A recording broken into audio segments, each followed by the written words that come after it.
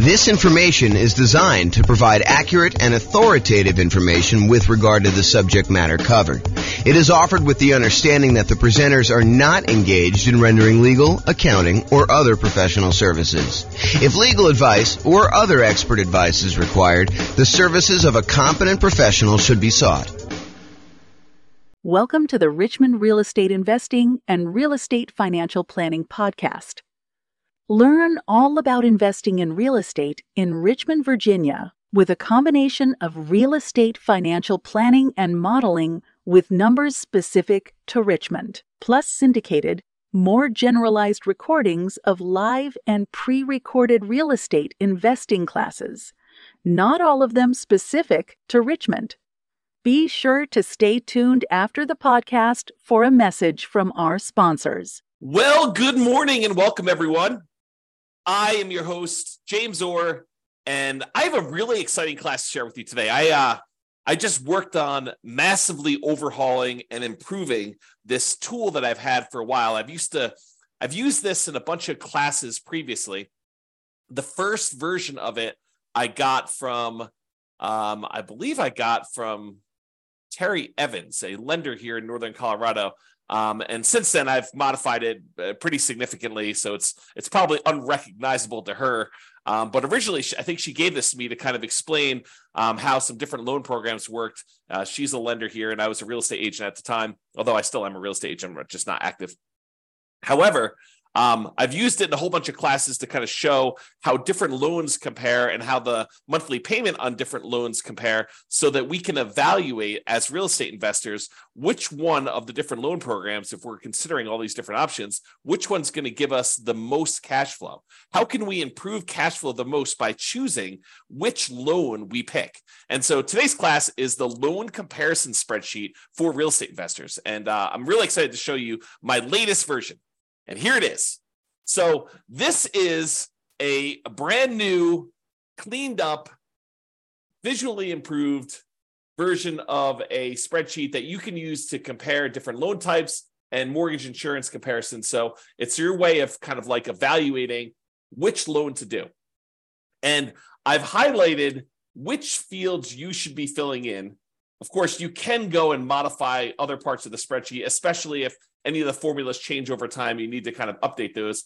But for the most part, you should be able to. And let me know if you can't. Now, kind of we'll update it and make sure that we kind of make it right over the time because this is brand new.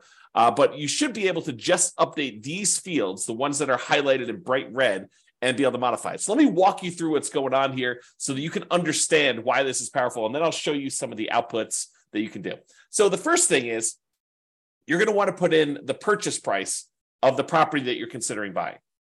Then what you're going to want to do is you're going to want to call your lender and you're going to want to ask your lender what the different rates are for a variety of loan programs for your specific credit situation. You know, for the sake of classes, I used to put in here the credit score used in order to get the rate and then the minimum credit score required in order to get that particular loan. Those are like the two lines at the bottom. However, for you, when you're going to go call your lender and work on filling this out, you're going to want to have them run it with your specific credit scores for your situation. So don't just go ahead and say, hey, give it to me for the credit score of 660, because that's not going to be appropriate for your situation. You want to use your exact number. There was something else I was thinking. Oh, one other thing I want to mention is please don't just send this over to your lender and ask them to fill it out for you. You should get on the phone and you should talk to them and find out like what the differences are between, you know, doing this loan program and this one and, you know, how they're feeling about pricing. You should call them and have a conversation. Don't just send them the spreadsheet and ask them to fill it out and send it back. And definitely do not send this to like 3 or 4 or 5 or 10 or 20 lenders and have them all fill it out so that you get a whole bunch back and you can kind of shop them. That would be inappropriate. That's not acceptable. So please don't do that. Okay, so with that being said, you're really focusing on filling these red areas in, but I'm going to walk you through what's happening. So you're going to call your lender. You're going to say, hey, if I were to get a 3.5% down, that shows you right here how much it is, 3.5% down, a FHA loan, what is the interest rate today for doing that? And they're going to tell you, you know, whatever it is. It's 6.5% or something like that, whatever they tell you. And you're going to write down the percentage here in this red box. And then you're going to ask them, hey, is the monthly PMI rate on that one still 0.55%? And it depends on like which version of FHA you're doing. But for the most part, if you're doing 3.5% down, it's going to be that 0.55%. That usually doesn't change. Although it changed recently, but it's changed for everybody. It doesn't change like daily. So you're going to tell them that. So you're going to get that number here. And so what it does is it then calculates in, hey, look, if you're getting a $450,000 property, that means you're going to put $15,750 down. That means your loan amount is going to be this $434,250. You're going to have a certain amount of money that you need to pay in as an upfront PMI fee, mortgage insurance premium. So FHA loans have an upfront fee that you pay. And so you're going to pay that upfront MI fee in order to do that. And so you're going to roll that into the loan in our example here. And so the total amount you're borrowing is this $441,849. And then this is your interest rate, and this is your monthly PMI rate or mortgage insurance premium rate for FHA. It's just called something different. And then it shows you what your effective rate is, which adds these two together just to show you approximately what you're really paying for that loan. And then it shows you calculates your principal and interest payment, what your monthly mortgage insurance premium is, basically takes this number and does that. It estimates your hazard insurance. You'll notice the insurance is going to be the same all the way across for all your properties. You can change that and do that. In fact, maybe I should make a note to make that a field that's editable. This is what happens when you make improvements. Let me make a note. Note to myself.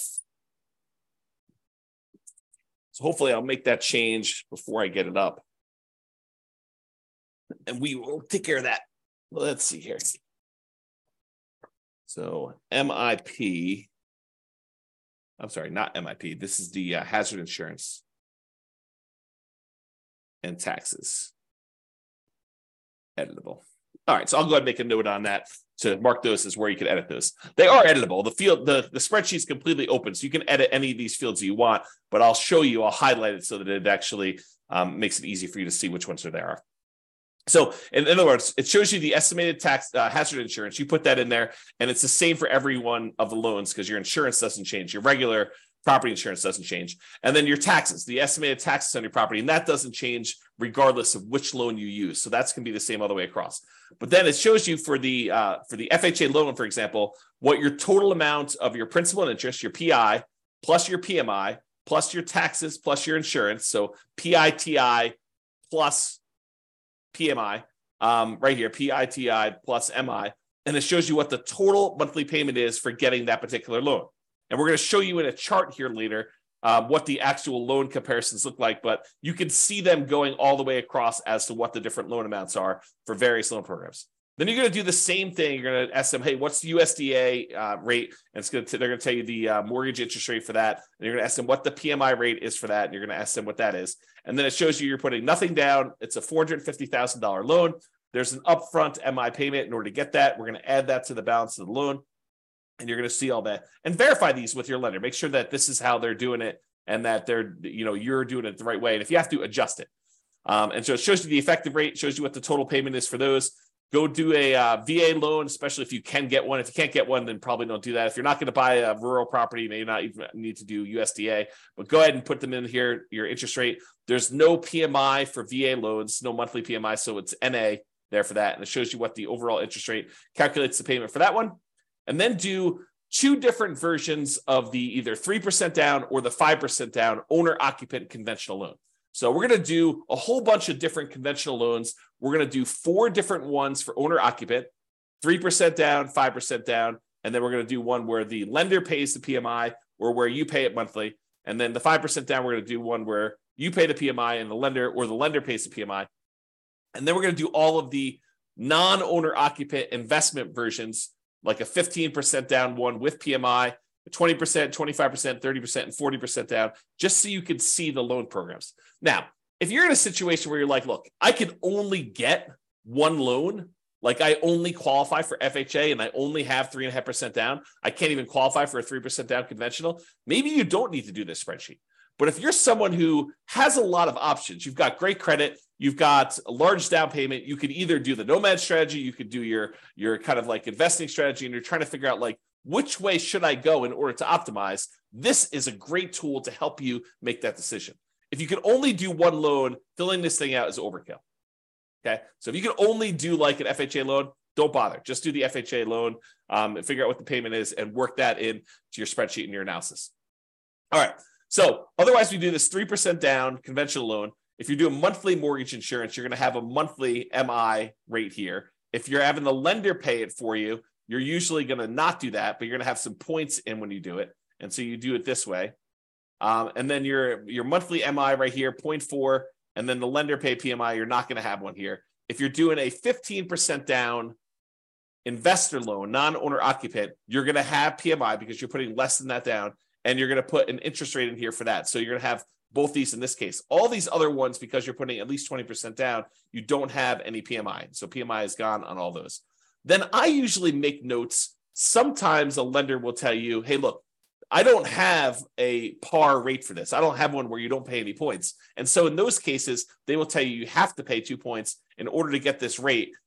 You're not able to get a rate where you don't pay points. And so you can put in notes here just to say, hey, how much the points are, just so you can see it. It doesn't get factored into any of the calculations because this doesn't include like closing costs per se. It's only calculating like PMI on your loan and your monthly payment. So I want to make a note, though, to remind myself, hey, this thing costs money in order to get this rate. And so it's not quite apples to apples when we do our comparison. All right. And you'll notice this one says par, showing you that they didn't require points on any of those, which is pretty normal for me. But I added this just to kind of be able to have a spot for putting notes in. Okay. So then it calculates all the payments on those. Now, what I'm going to show you next is this takes this particular table, all the inputs that you had here in order to do this, and it shows you the relative sizes of the monthly payment. Okay. So if you had a property, a single property that you were considering buying, and you use any one of these different loans, this would be your monthly payment on the property, and the income on the property would be the same no matter which one you did. So any ones that are lower here are going to improve cash flow by that amount.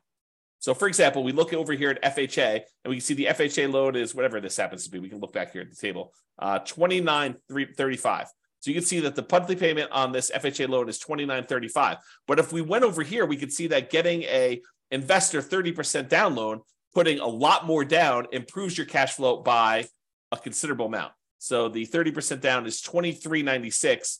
So it's like $600 or so better for you to put 30% down. But there's some that are super interesting. For example, you might be thinking to yourself, hey, what is the difference in monthly payment between putting 5% down where I'm paying monthly PMI, this kind of orange one here, I think is that one. This is FHA, this is USDA, this is VA, this is the 3% down pair, this is the 5% down pair. So this is 5% down where you are, this is the 5% down where you are paying the monthly PMI. How does that compare to buying a property with 15% down? So this is the 15% down loan. So getting a loan, this is what's interesting. Getting a loan where you only put 5% down and you move into the property and you're paying the monthly PMI is actually cheaper than you buying a loan with 15% down where you have monthly PMI. And you can see because this monthly payment is less than this one. This one's taller, and this is your 15% down investor loan. And so you might be saying to yourself, hey, so how much better is it to put 20% down? Well, here's the 20% down one. And if we had gotten a VA loan, if we already put nothing down, the difference between putting nothing down and putting 20% down is not as much as you might have thought, because the VA loan is such a great loan to be able to get. And you can see that here in this chart. There is a difference, but it's not this massive difference that you might have expected. So we can now visually see that getting this VA loan is higher than putting 20% down and not having PMI. However, it's not as big of a difference as you might have thought. Okay. And then if you want to, you can also just break out and say, okay, I'm definitely doing owner occupant. Only show me the owner occupant versions of these loans. And so it could just show you the owner occupant ones, the FHA, the USDA, the VA, the 3% down options, one where you're paying the PMI monthly, which I believe is this one. And then one where you're actually having the lender, this is the one where you're paying the monthly PMI. This is the one where you're having the lender pay the PMI. And so you can see that in this particular case, and this could change when you get your quotes, but in this particular case, it is better for you to pay the PMI monthly than to have the lender pay the PMI. to actually take a voluntarily higher interest rate. And that can differ. So if you call up on another day, it may be reversed. And that's why you need to do it both ways and to evaluate it. And then even if it is better to have the lender pay the PMI, realize that this loan, the one where you pay it monthly, at some point, the PMI will drop off and your cash flow on that property will improve because it then would no longer include the PMI once you get below that 80% or 78% loan to value, depending on what your lender is telling you. Okay, so realize that this can improve over time. And so even if this one was better, the one where you voluntarily have the lender pay the PMI and you take a higher rate, that never goes away. And so even if this one was a little bit better, the one where the lender paid the PMI, you may still want to take the other one if you do the math and figure it out. Okay. And similarly over here, it shows you the 5% down where you're paying the monthly and the lender paid. And one of the things I'll point out to you here is, and this is usually true, although you need to actually do your own numbers to see, look at the difference in payment between doing 3% down, where you're paying the PMI monthly, versus 5% down. And that's why it may be to your advantage to actually put the extra 2% down. Figure out a way to do it. Wait longer, save up more money, and do the 5% down. So in some cases, it may be better for you to go and do that. Okay? And you can see the difference here. All right? So just looking at these, though, you can tell that if you can get a VA loan, the VA loan is going to be your best loan option as far as the lowest monthly payment you can get. And honestly, you're a little surprised by that because the VA loan is nothing down.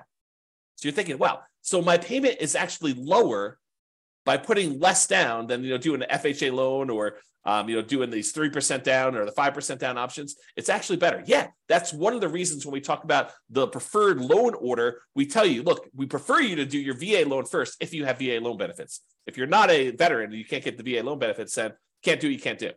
Okay, but if you can, that's why we talk about doing that one first, especially doing it with a large multifamily property if you can, buying like a duplex or a triplex or a fourplex and maximizing that loan size because the payment's going to be the best option typically when you do these VA loans. All right. So this is the owner occupant versions of this. Then these are the non-owner occupant versions, the kind of investment loans. Okay. So this shows you if you put 15% down and you paid PMI. This one shows you if you put 20% down, 25% down, 30% down, and 40% down. Now, in some cases, the difference between the 20% and the 25% is more extreme. I would say most of the time, you're going to see a much bigger difference between these two than what we're showing here. So realize that a lot of times it will be better for you, not just better in terms of you put a little bit more down, you're borrowing less, but better because you also improved your interest rate significantly going from this 20% to this 25%. So look at these and see the difference between those. And then realize this is the penalty you're paying when you do a 15% down loan of having PMI in addition to putting less down. Sometimes you're thinking to yourself, hey, look, I really want to go buy this property as an investor. I don't have that much saved up. It's taking me a long time to save up. And I really want to go buy a property. There is this 15% down loan option. Maybe I should go do that and pay the PMI on that. And if it's a good enough deal, that may be a compelling enough reason. However, if the deal is not amazing, if it's just any old deal, maybe you continue to save up until either you find an amazing deal and you decide, okay, it's worth it to take this penalty, the difference in the monthly payments, in order to acquire this particular deal at a huge discount, or it's a really good property in a really good location that's going to have really good long-term appreciation and cash flow improving economics. Like you could think about those things if you're willing to take this sort of penalty. Otherwise, you may want to continue saving up until you get at least 20% down so that you can forego paying that monthly PMI on the 15% down option. And then the same thing is usually true when you go from 20 to 25%, although in this case, it doesn't look that extreme to me. It's an abnormally smaller difference. Okay. And then you can see the 30% down option, and then the going from 30 to 40 is usually a pretty big jump because it's a 10% difference, and the interest rate tends to improve a little tiny bit there. Okay. So in conclusion, mortgage payments are often a major factor in how well your property will cash flow.